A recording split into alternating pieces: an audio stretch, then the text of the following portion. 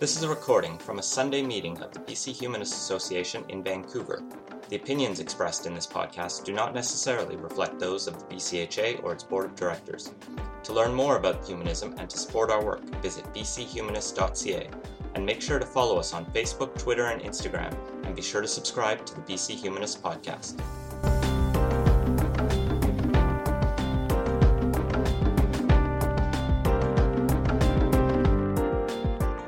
Today I'm going to talk about this report that we put up on our website about 2 or 3 weeks ago, March 8th actually. I've done a couple updates since then, and I'll give you sort of the background. What it is the case for humanist marriage in BC. And the one thing I didn't put in that report was actually what is a humanist marriage, because that sounds like sort of an oxymoron or something you maybe not considered.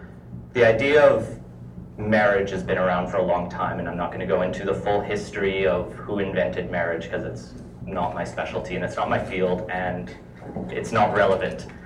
Humanist marriages sort of evolved over the last 100 years. If you were at my talk about humanism a few weeks ago, I'm going to turn this down one more notch so they can hear it. It was fine 1 week and then it just goes. Is that? Test. Okay. Less feedback, more voice. So if you're at my talk about humanism a few weeks ago, you will have heard me talk about the history of the British Humanist Association specifically. It evolved from ethical culture societies and these sort of religious humanist organizations, groups that were still atheists but liked meeting and doing church-like things together. So having Sunday sermons, not like this actually, like more churchy, and doing a lot of ritual. But the ritual would be based on reason, compassion, and secular values rather than the supernatural. I mean, you can date this back to the French Revolution when there was the cult of reason, which was really just a church of atheists. Over time, that's gotten less popular, but out of that has always been a sort of, let's have ceremonies and rituals based on the values we all share, sort of science, reason, compassion, hope, these things that are humanist. And so a humanist marriage is a marriage that instead of having Bible verses or sort of a defined structure, really reflects the values of the couple and the sort of broader worldview. Because humanism is very individualistic, each marriage is different. So I can't give you this is what a humanist marriage looks like. I think Sonia and I's marriage was effectively a humanist marriage because we had local humanist Laurie Williams, who's a marriage commissioner, perform it, and we wrote it. We had to keep in a couple lines that I'll get into later. And I've performed a marriage for a friend, where we also had to have someone sit in the corner and observe us, but we still sort of customized it to the couple, and it sort of reflected these positive values. So that's what a humanist marriage is. We get asked 2 or 3 times a year, spontaneously, without advertising, from people, couples, young couples, saying, can you perform a marriage for us? Do you have recognized officiants, because these are things elsewhere in the world, as I'll get into. So it's always been in there. Since when we founded in 1984 as the BC Humanist Association, we had in our constitution that we want to provide ceremonies and those sort of alternatives to religion, including recognizing important passages in life, like marriage, births, deaths. And so Canada Revenue Agency recognized this as one of our charitable purposes, and so the federal government at least thinks we should be doing this, but we're not allowed under the provincial government, which I'll get into. There's a lot in here. Marriage has evolved a lot recently in Canada. It's often thought of as just sort of a static institution, but just in the last 15 years, we've seen the introduction of same-sex marriage across Canada and the widespread acceptance of it. It's a non-issue anymore. Even the Conservative leadership debate, there's only one candidate who would maybe think about going back on that. Beyond that, here in BC, we've seen changes to the Family Law Act so that any 2 people who are living together for 2 years can essentially, in a marriage-like relationship, are now considered married for common law purposes, and you are entitled to all the same benefits. So you don't even necessarily need to have the ceremony. What I'm basically going to try and argue for is just one more evolution of the institution of marriage. But the background of this is, of course, the changing religious demographics of BC and of Canada. BC has always been the least religious province in Canada, and it's increasingly more so.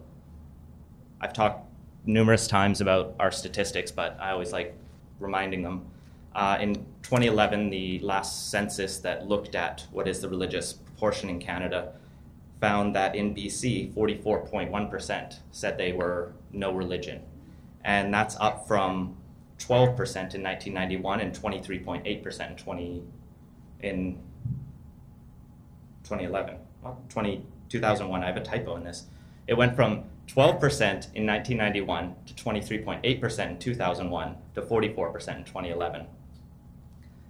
But the problem with the census is it asks, what's your religion even if you're no longer practicing? So you have this big group of, I'm culturally Catholic in there, which is a thing, as you can just look at the census about Quebec where it says it's one of the most religious provinces, which doesn't reflect anyone's views. So this is why in 2013 and in 2016, we asked pollsters, and we paid for pollsters to ask, do you practice or participate in a particular religion or faith? And when we asked that in 2013, 64% said no, and when we asked that in 2016, 69% said no. So 70% of BC is pretty much no religion. They might still believe in a higher power, so that's why we asked, do you believe in a higher power? And in 2013, 56% said no. Sorry, in 2013, 56% said they did believe. I'm just fumbling over all my numbers. In 2013, 70% said they believed in a higher power. In 2016, that fell to 56%. So a drop of 14% in 3 years, which you could argue is due to a number of statistical issues, but it is outside the margin of error of both of those polls. The point is just being that Canada and BC especially are becoming non-religious, and yet the non-religious are not allowed to perform marriages in BC. While I was doing the research for this, I came across one other section that was just interesting that I wanted to put in here and I want to talk about a bit. It's that we can't just go out and perform marriages and say they're legal, not just because the Marriage Act doesn't reflect it, but because it's actually illegal in the criminal code and you could go to jail for 2 years. Sections 290 to 295 of the criminal code, which are right before the blasphemy law, interestingly enough, which is 296, criminalize things like bigamy, polygamy, they are separate offenses, pretending to solemnize marriages, feigned and forced marriages, and any marriage contrary to law.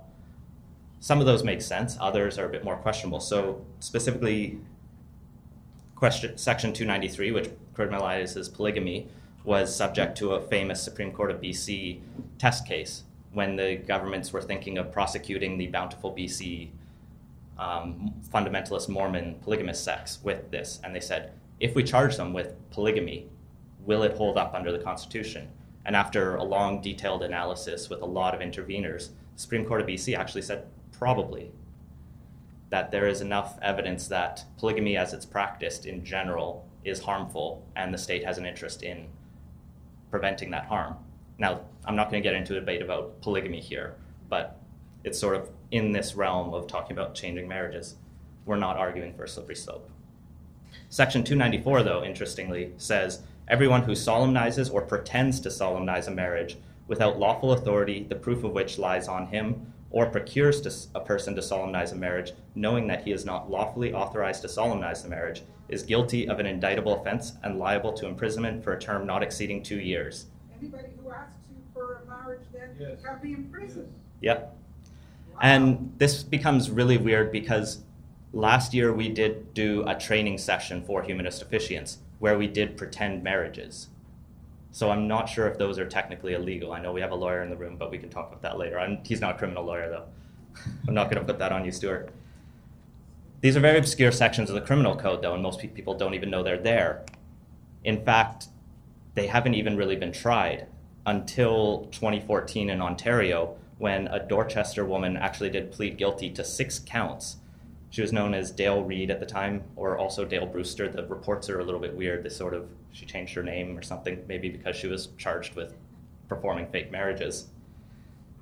Essentially what happened is she performed a number of marriages without being authorized by the province of Ontario.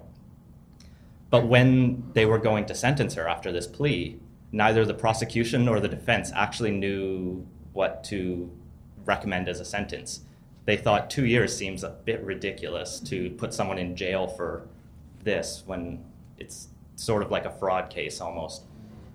So they eventually settled that she would get 30 hours of community service and had to pay back all the fees she collected from the couples who procured her marriages. It was basically just this void, so this had never really been used in case law. And I did try to look in CanLII, our public repository of legal decisions, if this had ever been used, and I can't find any other cases. What was interesting is one of the couples that was married by this woman applied to the Ontario Family Court for an annulment. They basically got married by her and then decided that they didn't want to be married, and they said, oh, but she was a fraud, so that'll get us out. But the case actually got dismissed, and they wouldn't throw out the marriage because it turns out under the Marriage Act of Ontario, and I believe it's similar in BC, any marriage, quote, solemnized in good faith shall be deemed a valid marriage. So effectively, if the couple believes the marriage is legitimate, it's legitimate. This sort of means the fraudster is the one on the hook because you shouldn't punish the couple for that.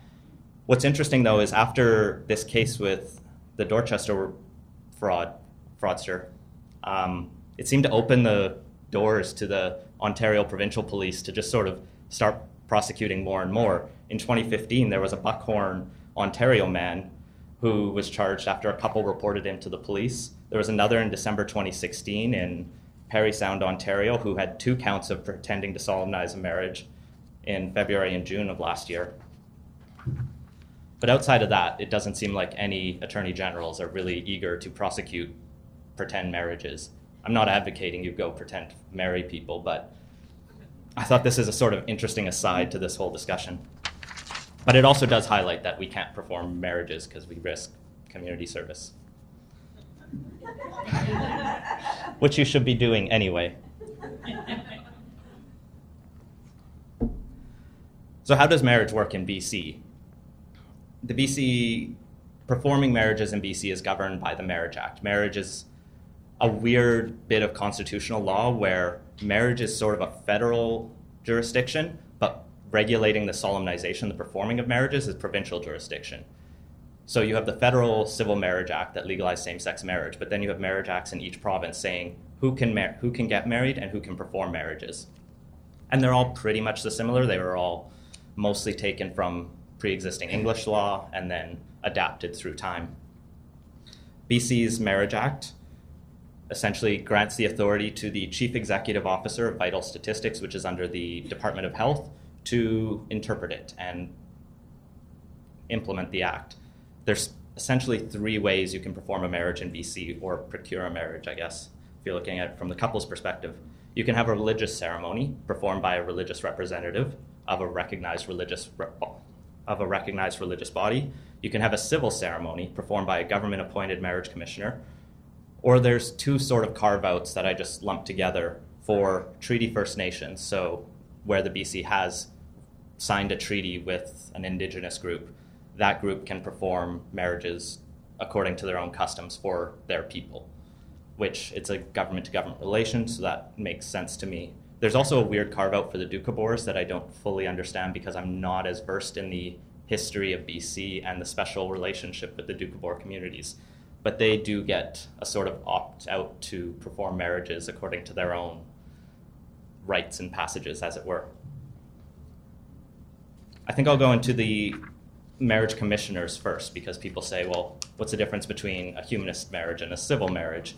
And a lot of the time, it's not substantively different, but I think the point is whether or not the couple recognizes you or is sort of part of your worldview. So in 1982, BC brought in the marriage commissioner system.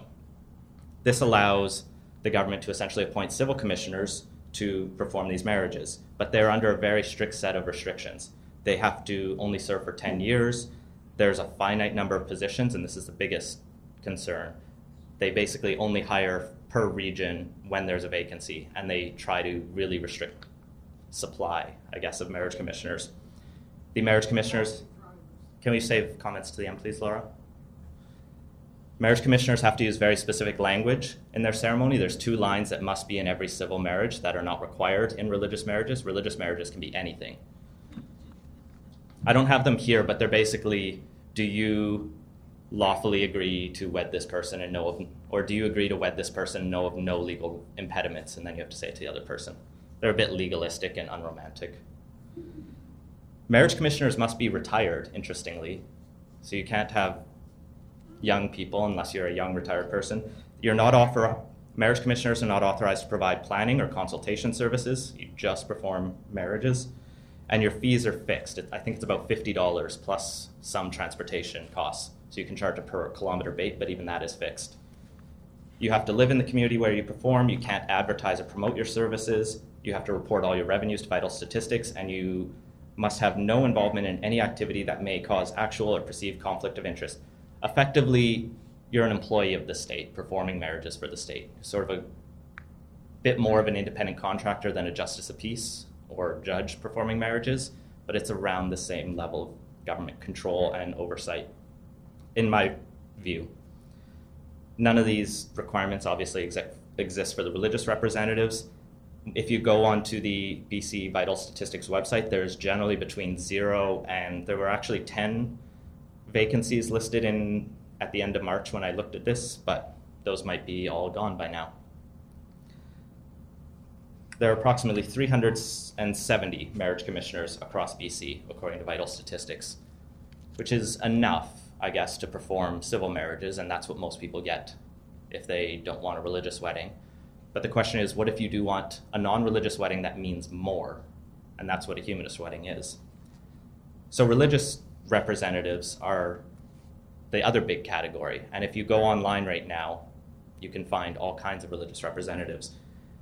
Unfortunately, the Act doesn't really define what a religion is. It says a religious body is, quote, any church or religious denomination, sect, congregation, or society, which is sort of a circular definition. A religion is a religious body and vice versa. It doesn't say what the characteristics are of a religion. That is essentially given in the Act and accompanying policy the entire authority to that CEO of Vital Statistics, who was Jack Shuchuk in 2013, I believe still is. So they have sort of devised within Vital Statistics a questionnaire to test if your religion is valid or not. Through the requirements of the Act, they do have to test that the religious body is sufficiently well established. The way they test that is basically, has your religion been around for 5 years, I believe, and just sort of prove, or is it recognized somewhere else? Do you have congregants? These kind of things. What do you do? And they do take a sort of broad definition at times and a sort of narrowed one. They are given the authority to duly authorize. They are given the authority to solemnize marriages according to the rights and usages of the religious body to which the person belongs. So essentially, the Act says, you're a minister of the Catholic Church, you perform Catholic weddings. Makes sense. That's what it's there for. But however, when I was doing the review and the research for this doesn't seem to be overseen very beyond just at least the paperwork being completed. If you just go on Google and look up marriage celebrants, you'll find lots of celebrants who market themselves in what I'll call commercial or secular rather than religious language. They'll talk about wedding planning services and don't really emphasize that, I'm evangelical or I'm spiritualist or where they come from. Some call themselves interfaith religious officiants. That's a quote from one website.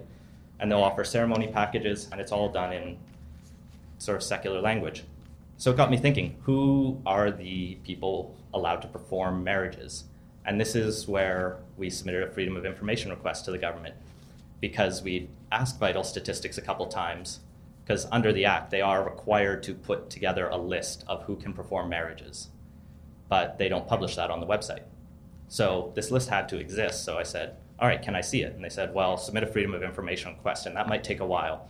And because it's big, it might cost you $300. And I was like, our freedom, the free part of Freedom of Information requests, is important in there and is not meaningless. It's not trivial. It does mean that if the request takes under 3 hours, they have to give it to you for free, and they can't charge you for the time it takes to research it or to photocopy it. If it's extensive. If I asked to see the application of every marriage commissioner or every religious representative who'd been registered in BC since the dawn of time, they could charge me for that. They can't charge you for the redacting time, but digging up all the records and photocopying them.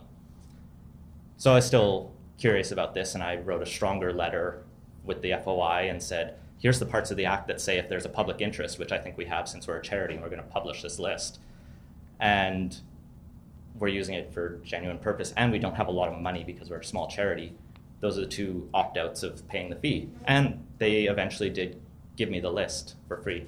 So that was nice. They'd also actually told other people who'd gotten in touch with me asking if they can perform marriages that there is no such list. So this was also interesting. So when we got the list, it includes 6,880 representatives from 455 organizations.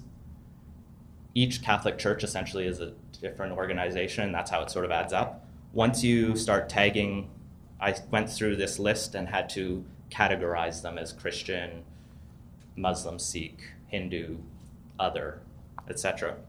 And when you do that, 71% of the organizations are Christian, and that makes up 90% of the representatives. So most religious marriage representatives are Christian, or of a Christian church, including Catholicism. The rest are mostly Sikhs, Baha'i, Islam, Hinduism, which is not surprising. There's 10 spiritualist churches that are registered across BC, and we can invite a spiritualist if you really need to figure out what they believe in, because I can't quite figure it out.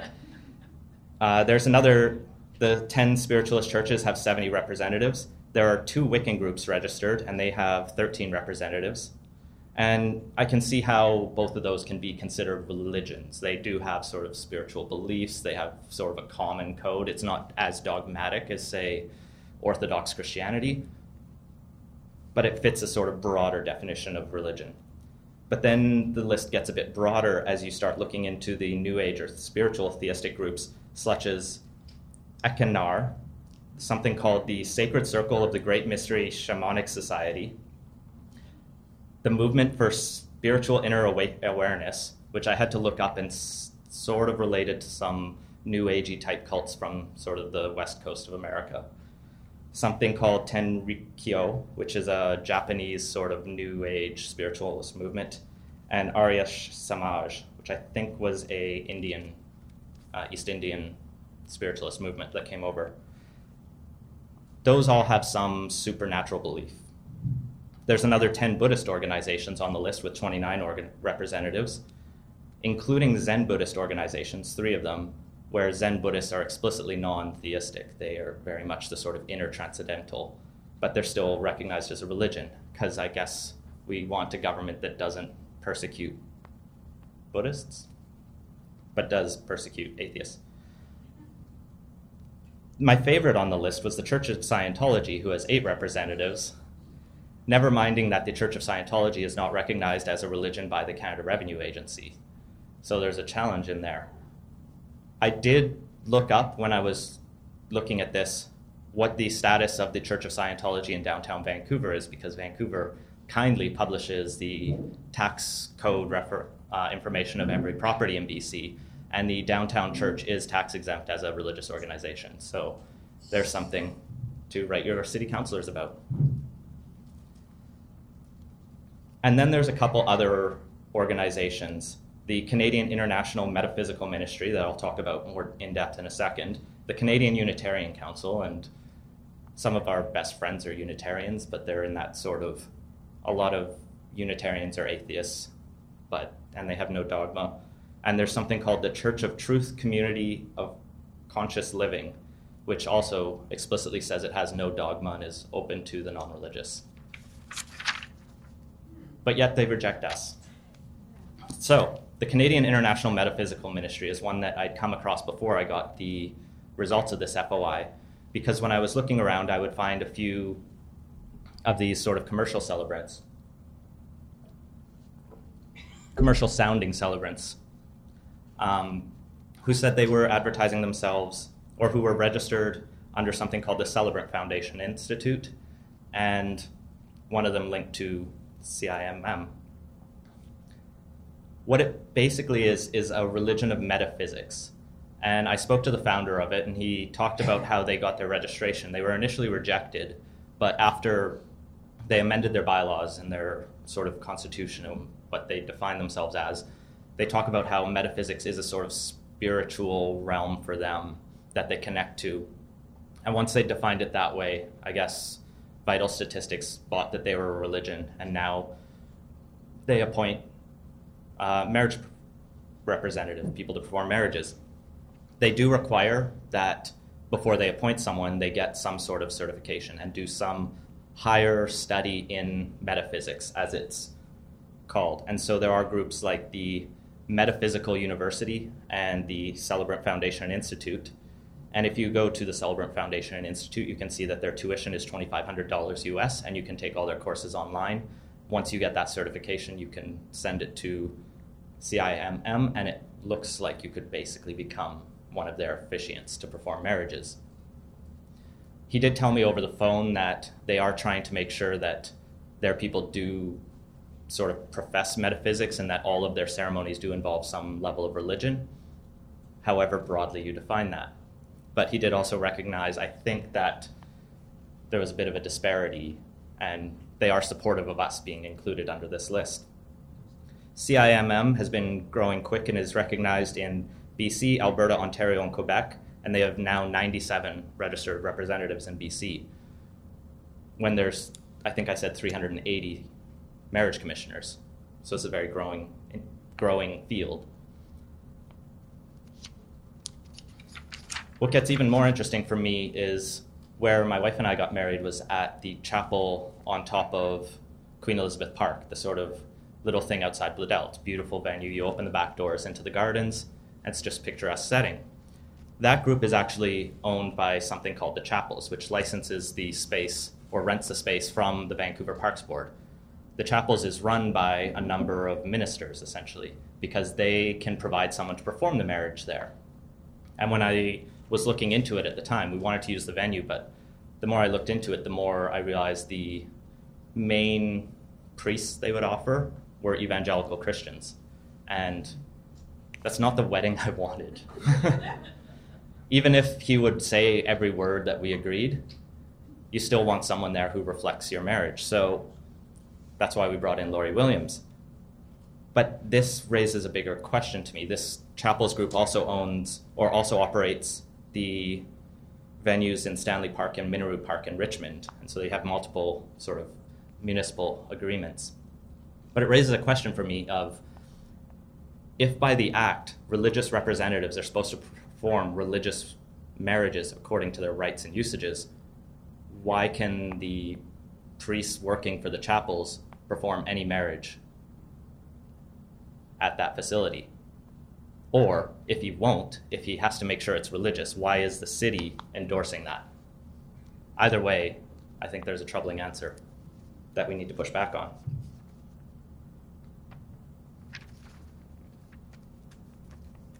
I think that's all I have to say about the sort of state of the Marriage Act in BC.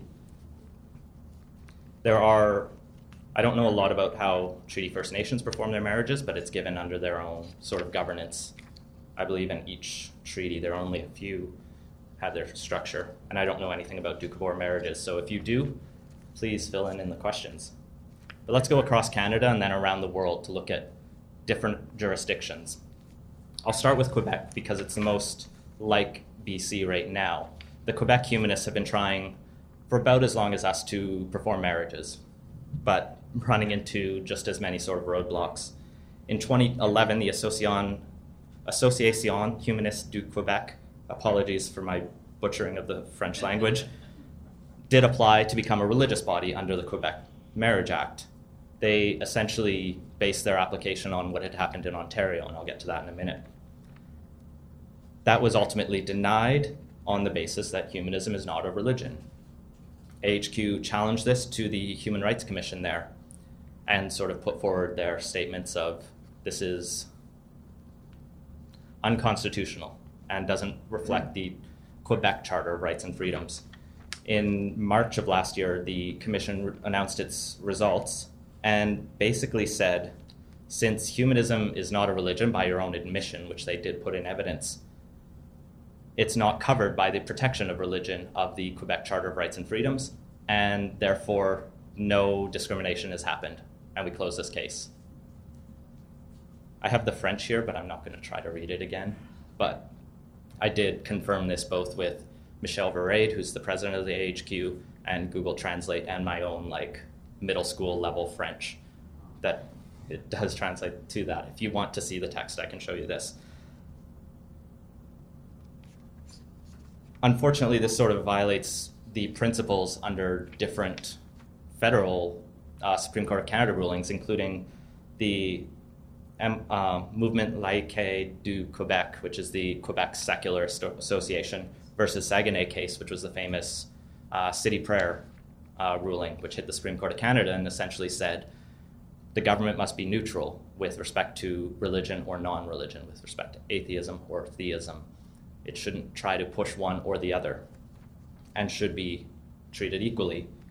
AHQ at this point has decided not to pursue further action. The remedies to this Human Rights Commission ruling would be to sue, and they didn't feel they have the resources, capacity, or arguments to take it forward at this point, which is a bit unfortunate because I think they could win long term, and that would be a nice precedent, especially if the Quebec government dug its heels in and brought it all the way to the Supreme Court of Canada, as they did with the city prayer issue.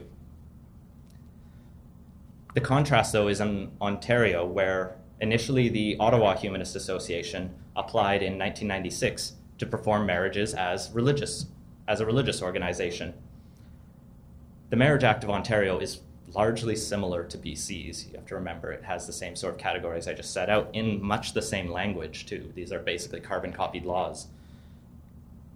But for whatever reason, the Ontario Registrar General at the time said, yeah, you look religious enough for the purposes of the Act. Go ahead and appoint ministers or whatever you want to call them to perform marriages according to secular humanism. So in a way, the government of Ontario deemed humanism to be a religion, but for legal purposes is different than the sort of semantic arguments we could get into later, which are kind of irrelevant.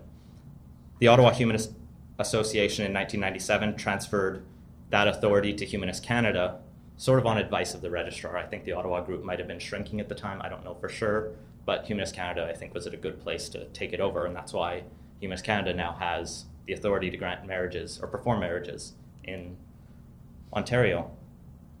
Another group called the Humanist Society of Friends, which is actually related to the Humanist Society in the US, which is now a branch of the American Humanist Association, supposedly had been recognized by the government of Ontario in the 1980s, but I couldn't find much more reference than that. I don't believe they can right now. So Humanist Canada has performed 640 marriages in Ontario in 2014, despite having a provincial membership of under 200 people. So they have a very sort of small membership in the province, or good for, I guess, this time, but are reaching well beyond that. So they're putting humanism out into the community in a very positive way, touching people's lives. They run this entirely from a volunteer board of directors and a sort of self-governed committee of peers, and they have a code of conduct and procedure for discipline and basically a structure set out for this. In October 2015, Humanist Canada basically set up a system where if you were trained in some other way outside of Ontario, they would match that to, because they run training programs in Ontario for officiants, and they wanted to try to expand that, and they still do. And so they're setting up accreditation recognition systems to recognize people outside. The other thing that's happened is the Ontario Humanist Society, which is a separate charity, was granted the authority to solemnize marriage in 2009. It's registered over 20 officiants and has sort of a similar structure to Humanist Canada. So you can get a humanist to perform marriage in Ontario based on it being recognized as a religion, but nowhere else in Canada. I haven't done an exhaustive research of all of the marriage acts of Canada, but I think it's Nova Scotia doesn't actually have, I think there was one province potentially that doesn't actually allow civil marriages. You sort of could go to a judge, but there's no in the community version. How am I on time? Oh, good. I'm going to race around the world and then come back to BC. So Australia and New Zealand are really interesting. Before 1973, Australia really only had religious marriages in much the same way that BC does. And they'll put out a list of who the religious organizations are that are recognized. But in 1973, I don't know what his exact position at the time, but he's been High Court Justice, Senator, former Attorney General of Australia, Lionel Murphy, who is a humanist, essentially when he was in government decided to create a civil celebrant program. He said, we have people performing religious marriages, but we have an increasingly secular population who aren't served by that. What's different from our marriage commissioner program is the civil celebrants are people who just apply and say, hey, I have met your basic qualifications. Can I perform marriages? And they just check you off. There's no finite number. And your fees aren't set by the government. You basically, if you want to be a celebrant in Australia, I think you might have to take 1 or 2 courses, but it's sort of a minimum bar rather than we only hire who we need. Sort of the alternate approach. This means they have lots of celebrants, not all of who perform many marriages, and they actually discourage people from applying unless you're actually serious about it. But what it does mean is that the humanist associations there have been able to have their people just become celebrants and then form a humanist celebrant network of them who can perform marriages that they choose to. New Zealand followed a very similar path. In 1976, they adopted a similar law, and so they also have civil celebrants who are humanists. There's weird quirks in New Zealand's marriage law for some reason. They can only conduct marriages between 6 a.m. and 10 p.m. I don't know why they have a time limit on them. I guess business can only be done at that time. But the New Zealand humanists have 4 celebrants, and the New Zealand Association of Rationalists and Humanists have 4 more. Some are registered by both. And then there's also 3 justices of the peace who are listed on those. So they have about 12 people across the country 11 people across the country who are able to perform marriages. Iceland's an interesting case because it's become a very non-religious country in the last few years. The Church of Iceland, though, is a Lutheran church and is the official state church of Iceland. It has always sort of received a state tax, like a lot of the other Nordic countries. So if you pay taxes, a portion of that just goes to the Church of Iceland. This is obviously discriminatory and anti-secularism. And the way they sort of fixed it was they put a list of religions on there and said, which religion do you want your money to go to? And they didn't really have an atheist option. That's better. But Sidment, I don't know how to pronounce it, the Icelandic Ethical Humanist Association, has been opposed to this for a long time, or opposed to this inequality.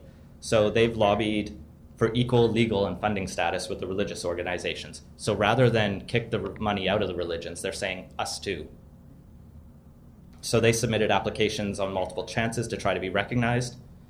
And when their first was rejected, they sort of worked with lawyers and politicians and experts to really refine it and figure out how they could gain equal status. And they saw sort of 2 routes, either get legislative change or go through the courts from sort of the Icelandic Human Rights Commission or whatever the equivalent is, all the way up to the European Court of Human Rights if they had to. They didn't really like that idea because that could take a decade or more and drain a lot of funds from everyone. But luckily they were actually to make good inroads with the Minister of Domestic Affairs in January 2013 and did get the law changed. If you followed Icelandic politics over the last 10 years, it's really fascinating. After the financial crash in 2008, instead of bailing out all their banks, they sort of had a massive revolt and sort of kicked all the politicians out and decided they'd default on their loans but then go a different route and sort of rebuild their economy from a sort of center-left populist point of view.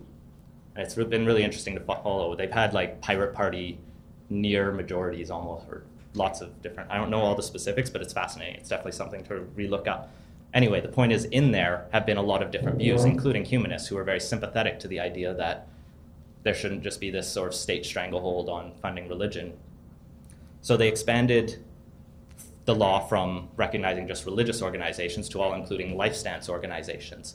And that meant now the Icelandic Humanist Association is getting equal status. That equal status in funding also meant equal status in performing marriages. So now the Icelandic Humanists since 2013 have been able to appoint officiants and perform marriages. What's interesting is since 1989, they've been performing confirmation or coming of age ceremonies. And in 2015, they performed 304 of those, which represented 7.5% of all of the confirmation ceremonies performed that year. So they are growing. Their first humanist marriages were performed at the end of 2007, but they weren't recognized until 2013. So basically, you'd have your humanist marriage, but then you'd have to go to a justice of the peace or something and get the certificate signed. In 2016, they performed 166 marriages, versus in 2013, they performed 36. And in 2007, they performed one of those. So they've been growing very fast. And I should say, a lot of this information I'm giving you comes from just direct correspondence with the activists involved in these countries who are more than willing to share their stories. And they're fascinating people. Iceland has also abolished its blasphemy law following the successful lobbying of the Icelandic Humanist Association in the last few years. While I'm in the Nordic countries, I'll talk briefly about Norway, which had a very similar path. Prior to 2004, marriage was the sole purview of the church. Essentially, the Lutheran Church of Norway, the then state church, governed all of marriage. They included verifying the couple's eligibility to get married, and so all the paperwork was done by the church. This meant that if the church didn't like who you were marrying, they had some say over it. This was a problem. So Human Etisk Forbund, which is the Norwegian Humanist Association, did similar lobbying to the Icelandic Humanists actually a few years before, and basically became one of the checkboxes for if you're no religion or humanist, your tax money goes to the Humanist Association there.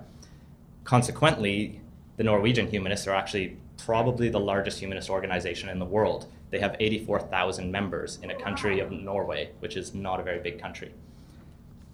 They perform a lot of marriages since 2004, when they first became allowed. Basically, when they similarly got recognized to be on the checklist, they've got the authority to perform marriages there. But they've been lobbying harder for other things. They said, why are the churches still responsible for all this paperwork? So they've been lobbying and managed to get a lot of that paperwork put on the government's shoulders so that it's more fair and equitable. In 2009, Norway legalized same-sex marriage, and a big problem with that was, or a big issue at that time, was church-sponsored weddings. Some Church of Norway priests were okay with same-sex marriage, some weren't, and they were finding a lot of discrimination, and it wasn't clear that it was being treated equally. So they continued to protest. The Norwegian Humanists did perform the first legal same-sex marriage in Norway, which was a nice achievement.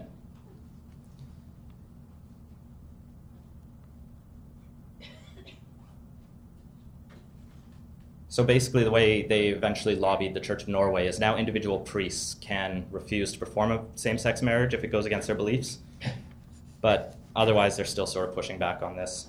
What the Norwegian Humanists really want is marriage to essentially become just a government function. If you want to get married, the legal part is just you sign a certificate at the registrar office, and then you can have any ceremony you want if you want.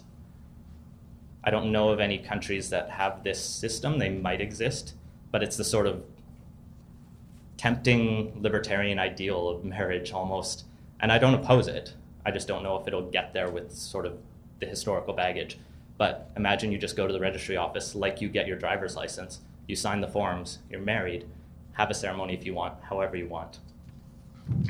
The Norwegian Humanists have 168 wedding officiants who conduct 700 to 750 marriages each year. They have a thorough sort of training and vetting process for their marriage officiants as well, as most of these countries do. Now I want to come back to the English world. In Ireland, they've been appointing officiants to perform marriages for quite a while. but they weren't legally recognized until 2013. So they would say, perform the ceremony, but then you'd have to seek that legal recognition somewhere else. So they began campaigning for an amendment to the Marriage Act to change this, and I think they started before 2002, and it took until 2013 to actually get recognized. They made good inroads with the Labour Party of Ireland, who formed a junior partner in a coalition in 2011, and in 2013 they got the Civil Registration Amendment Act that basically just added everyone who'd been recognized by the Humanist Association of Ireland to the approved list of celebrants. So in 2015, 1,264 marriages were performed by Humanist Association of Ireland, or 5.7% of all marriages in the country. In 2016, their 30 celebrants performed almost 2,000 ceremonies, so they're growing quite quickly. In Norway, which is a traditionally very Catholic country, you have to remember. Ireland. Norway is not very Catholic at all.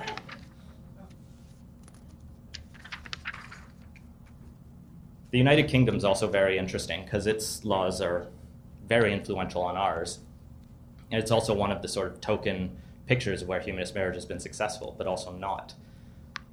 The most famous, of course, is Scotland, because Scotland has had had humanist marriages since about 2005, when they started authorizing some humanist celebrants on a case-by-case basis. In 2014, though, the Humanist Society of Scotland lobbied very successfully for a change to the Marriage Act there, which now expanded that religious category that was very similar to ours to include belief systems. There's no perfect word to describe what humanism is, but belief systems, fine. So they have religious or belief bodies and give equal foot to humanist and non-religious, or to humanist and religious groups. So since then, there are now 2 or 3 different humanist groups that are registered, the Humanist Society of Scotland being the biggest. I believe the others are the Independent Humanist Ceremonies and the Humanist Fellowship of Scotland. But in 2013, humanist ceremonies overtook the number of Catholic ceremonies being performed, and were only just behind Church of Scotland. And in 2015, the number of Church of Scotland weddings has just been declining. In 2003, they performed 10,000. In 2015, they performed 4,000. So people are leaving the Church of Scotland just because I believe the Church of Scotland is roughly equivalent to our Anglican Church or the Church of England in the same sort of Protestant manner. In 2015, though, there were 4,290 humanist marriages, which was more than the Church of Scotland when you combine the different humanist groups. Most of those, as I said, were performed by the Humanist Society of Scotland's 155 celebrants. And those other 2 organizations performed 557 and 355 marriages. So these smaller organizations are still getting out there and performing a lot of weddings. Civil marriages are still more popular than humanist marriages in Scotland, but in terms of the religious and belief systems, humanism is now the almost default. If you want a meaningful ceremony in Scotland, you go to the humanists. The rest of the United Kingdom is not as progressive, though. In England and Wales specifically, the British Humanist Association has been campaigning for a long time to seek equal status. They established a ceremonies program quite a while ago, and they'll perform a lot of memorials, sort of welcoming ceremonies for babies, invocations at city councils if they're requested, and similar programs.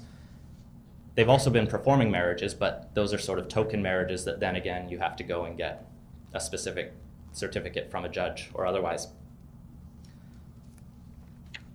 But the British humanists have been incredibly influential in Parliament. They have a British humanist parliamentary caucus, which consists of over 100 MPs and peers who are across all parties.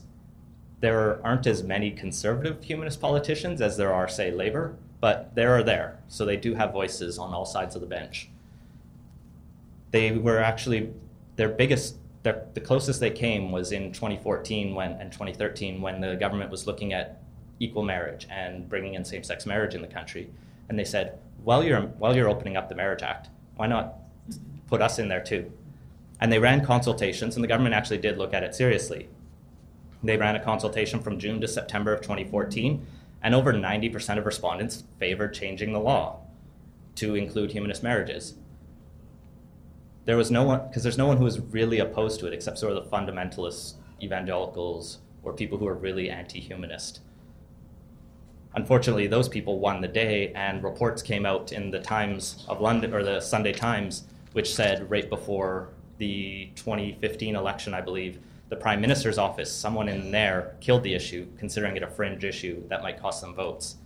The arguments against expanding marriages to humanists in that country, I think, fell along this sort of slippery slope argument of, well, if we let the humanists perform it, the Jedi will want to, and whatever bowling club will want to perform marriages next.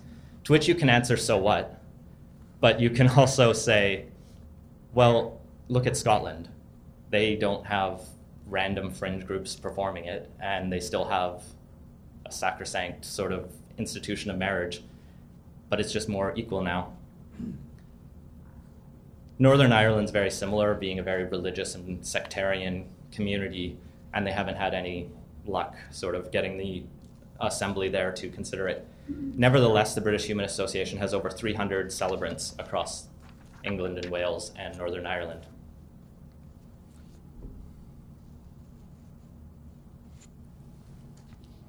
We're coming to a close-ish. The United States is the final country I'll talk about because it's the most interesting and sometimes informative. I think Britain offers some good examples too, though. Marriage in the US is a largely state-by-state issue, so each state has its own way of approaching it. Some are very liberal and say anyone who says they're a religion will pretty much assume it is because freedom of religion, and we shouldn't really test religions. So you have things like the Universal Life Church, which has always been a sort of, if you believe in life, you can be a part of this church and you can be a minister, and you used to have to apply by mail, but now you just fill out a form online and they will email you an ordination certificate, which is recognized in a lot of states because they're not going to test the religion. And so you can get this online ordination and perform marriages in a lot of places in the US, and that's how people get married. They'll have their friend get ordained for the weekend. This is even on pop culture. I believe on Friends, Joey performed one of the weddings because he just got this online certification. I think that's how it happened. And they're actually pretty famous. People on the Universal Life Church's website include Conan O'Brien, Lady Gaga, Stephen Colbert, Richard Branson, Benedict Cumberbatch, Dwayne Johnson, Paul McCartney, and Sir Ian McClellan. Not all atheists, but just people who wanted to perform a wedding. On the humanist side, the Humanist Society became a branch of the American Humanist Association in 1991 and is sort of recognized by the Board Chaplaincy Certification. They're recognized by sort of broader chaplain organizations. And it was registered originally as a religion. So the American Humanists created this branch and said, this is our religious branch. And the government went, all right, that's fine. And they have 100 celebrants in 33 states, and they're continuing to grow. And they do have a sort of formal certification and training session program for that. But there is that sort of counterculture in humanism where we don't want to call ourselves a religion because that feels like holding your nose and sort of dirty. And a big chunk of that is sort of under the Center for Inquiry. And so they have a secular celebrant program which really tries to make sure there's equal footing between the explicitly non-religious and the religious, not just in practice but in law as well. So they've done a couple lawsuits. In 2012, they were trying to get someone registered in the state of Indiana, and they said this restriction that it's only religious groups violates the Establishment Clause or the First Amendment, and really wanted to just see humanists perform their own weddings. Unfortunately, that was initially struck down. They said the lower court judge didn't agree and did some weird legal jujitsu to sort of entrench religious privilege. But CFI took this to appeal in 2014, where they had a unanimous vote overturning it. And the Court of Appeal described that lower ruling as irrational, hypocritical, and absurd, which is just damning. And I could go into more of that. But in 2016, they did a similar lawsuit in the state of Illinois and also won in 2017 with the U.S. District Court ruling that excluding secular celebrants is unconstitutional. Those legal arguments are very helpful and instructive. So CFI has done a lot of legwork in the U.S. in terms of building legal arguments that if we needed to go that route, we can just copy-paste or the ideas, not the words. So what has happened in BC? And as you know, we were formed in 1984, and our charitable status includes to offer and provide meaningful ceremonies to members and non-members at significant times such as marriage and death. Those are words approved by the CRA as our charitable mandate, which seems to imply we should be able to perform marriages, but we can't. In 2012, we created at the board level a sort of humanist officiant program, and we used the templates in Ontario because they have a very similar law to structure it. So we said we'll have this board or this sort of committee that's of officiants. We'll have a code of ethics that's largely similar because we agree on what humanism is and that you should not scam people. And sort of put all this together and submitted an application to Vital Statistics to say, here's sort of how we're as religious as they are, at least. Can we perform marriages in this province? I believe I've tried to look for it, but I can't find it. I think there was a letter that the board wrote in 2008 before my time, or maybe even earlier, where someone just sort of, one of the past presidents or board members, wrote Vital Statistics and said, humanism's not a religion, but can we perform religious weddings anyway? Or can we perform weddings? And the Vital Statistics just said, no, if you want to perform weddings, you have to be religious. So we tried to do more than that. We tried to give our full case. Unfortunately, after almost a year waiting for reply, Jack Shuchuk, Vital Statistics CEO, told us in February 2013 that the Constitution of the BC Humanist Association explicitly states that the purpose of secular humanism is to provide a valid alternative to existing religions, and that humanism has no official dogma. This statement is further supported in the Constitution by acknowledging that the association is an educational institution involved with ethics and morals. Accordingly, the association is not a religious body for the purposes of the Marriage Act. He goes on as well to say, we have this marriage commissioner thing, and your sample marriages sort of look like that, so why not just apply to be marriage commissioners? And I hope I set out why those aren't humanist marriages. His letter basically rejected us and killed our application. It did give us a 90-day window to appeal to the Supreme Court of BC, which we looked into at the time, and I tried hard to find pro bono counsel in that window, but when you go to a lawyer with a case like this that's actually fairly complex and niche, they're hesitant because taking on a constitutional challenge is not a simple task. And so we can't perform marriages, but what we can do is do a ceremony where a marriage officiant sits in the corner, or a marriage commissioner, which is interesting. So the government actually has told marriage commissioners, or at least Lori Williams knows for sure, because that the way she performs a marriage doesn't actually have to be her saying all the words. She just has to witness it. So the marriage I performed for two friends was me saying all the words, her sitting in the corner basically babysitting our ceremony and making it legal, which, if that doesn't strike you as discriminatory, you need to sort of revisit the definition. You don't have the government sitting in the corner of the Catholic Church's weddings and saying, all right, that's a good wedding. I'm going to sign the paper at the end.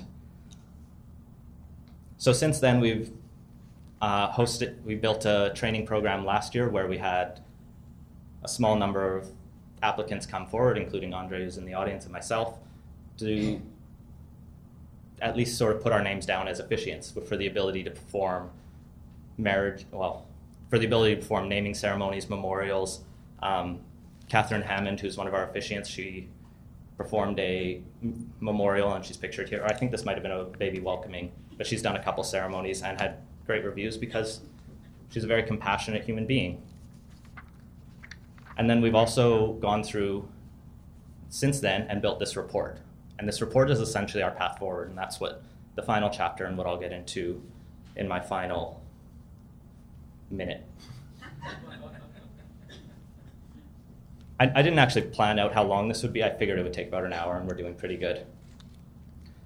So the one other thing we've done is in our 2016 poll, we squeezed one question in at the end that sort of set out how marriage is governed in BC. We said there are these two paths, marriage commissioners run by the government or religious marriages.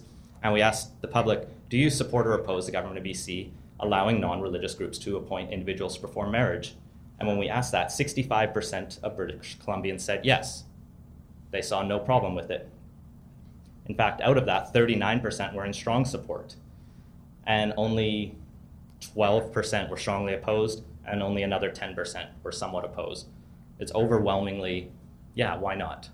That doesn't mean this is a campaign issue that we will make an election ballot question, because I don't think anyone out there cares enough, except maybe a few people in this room. I bet I couldn't even get you all to make this a ballot question.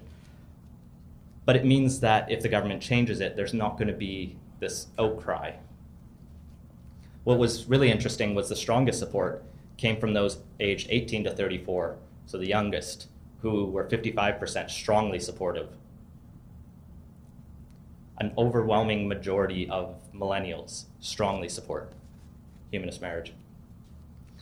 And as I said, we spontaneously receive about half a dozen requests every year from people either wanting to perform a humanist marriage or get one.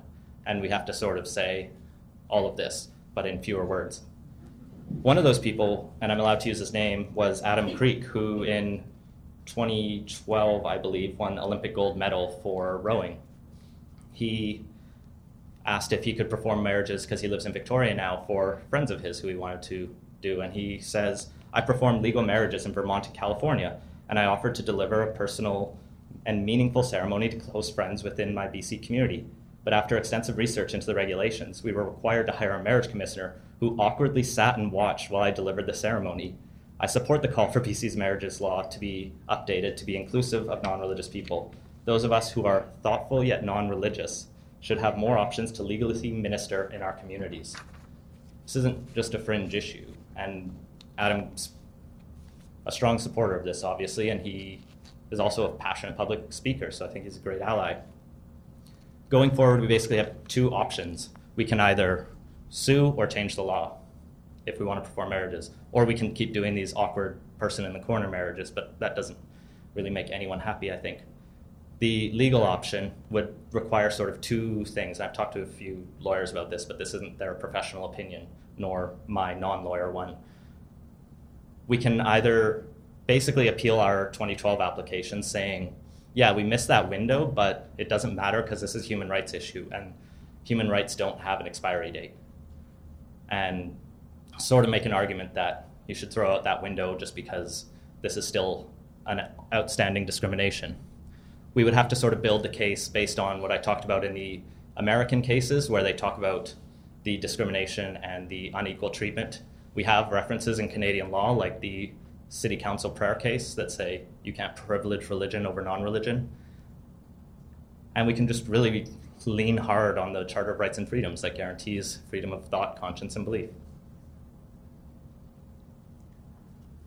Alternatively, if they don't take our time argument, we can just put together another application, make it a bit stronger.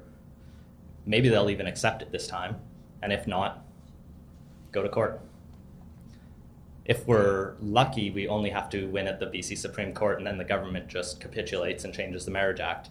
If we're unlucky, we keep going up until we get to Supreme Court of Canada. The advantage there is if we go to Supreme Court of Canada, it becomes law of land for the entire country, and we could win a massive blow for humanists in every province. That would take time, though, and money, and a lot of effort. Of course, the other option is a legislative amendment, and that would be getting the government to agree to essentially adopt one of those other models I suggested.